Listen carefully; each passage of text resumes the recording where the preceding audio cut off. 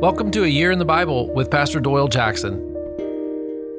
Day 224, Jeremiah chapters 8, 9, and 10.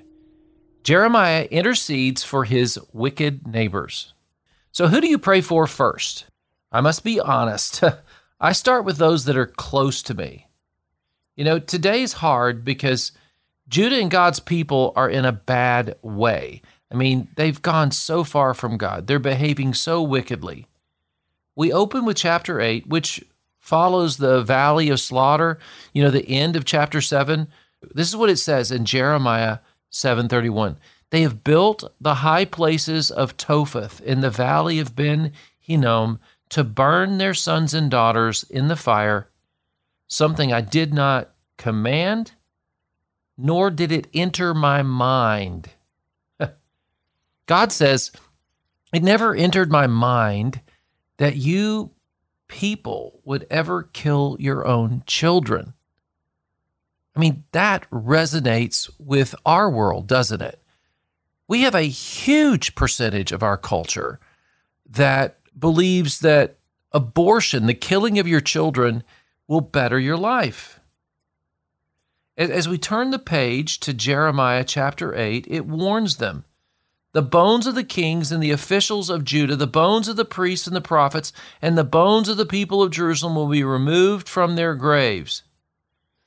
This is like saying you're not going to have even peace when you die. The people have gotten so bad that God is He's going to deal with you, and it's going to go beyond into the grave. Now that's a fact. It's not easy to say. It's not nice, as some people would say. But God says, yes, you're going to suffer even beyond the grave. God's hope and Jeremiah's hope was that they would repent. In Jeremiah 8:6, it says, I have listened attentively, but they do not say what is right. None of them repent of their wickedness, saying, what have I done? Each pursue their own course like a horse charging into battle. See, God's listening to us. Even when we're in a bad place, all we have to do is cry out and he'll come and rescue us. But Judah's not doing that.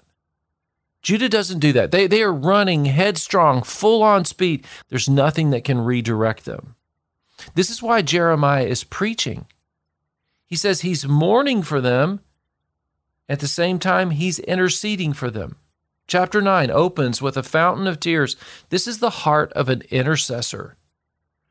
Are you and I crying enough over the lost souls in our life, in our world, in our neighborhood, in our community, in our city, our nation?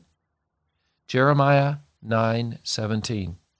This is what the Lord Almighty says. Consider now, call for the wailing women to come, send for the most skillful of them. I mean, he says, call the people, the women specifically, who will fast, who will wail, who will pray for the nation. Do you know someone who prays like that? Well, maybe you need to hang out with them and learn how to pray like them. Maybe we need to seek this out. This is what our nation needs right now. Listen to verse 18. Let them come quickly and wail over us till our eyes overflow with tears and water streams from our eyelids. The sound of wailing is heard from Zion. How ruined we are, they say. How great is our shame. We must leave our land because our houses are in ruins. I mean, it's a powerful image, isn't it? This is a call for women to wail and ask for God's mercy. Remember this when people tell you that women aren't important in the Bible. It's just not true. This is a powerful picture, an invitation in the midst of a city and a nation that's rejected God. This is a lesson for us. There's a contrast. Judah's idolatry is on one side, this sin of theirs, versus God's mercy extended to all who will repent. Jeremiah is inviting them to repent. He closes with a prayer of intercession in Jeremiah chapter 10, verses 23 to 25. He even says, discipline me, Lord, but only in due measure, not in your anger, or you will reduce me to nothing. See, that's intercession. He puts his own life before the people and says, God, have mercy. Let's pray.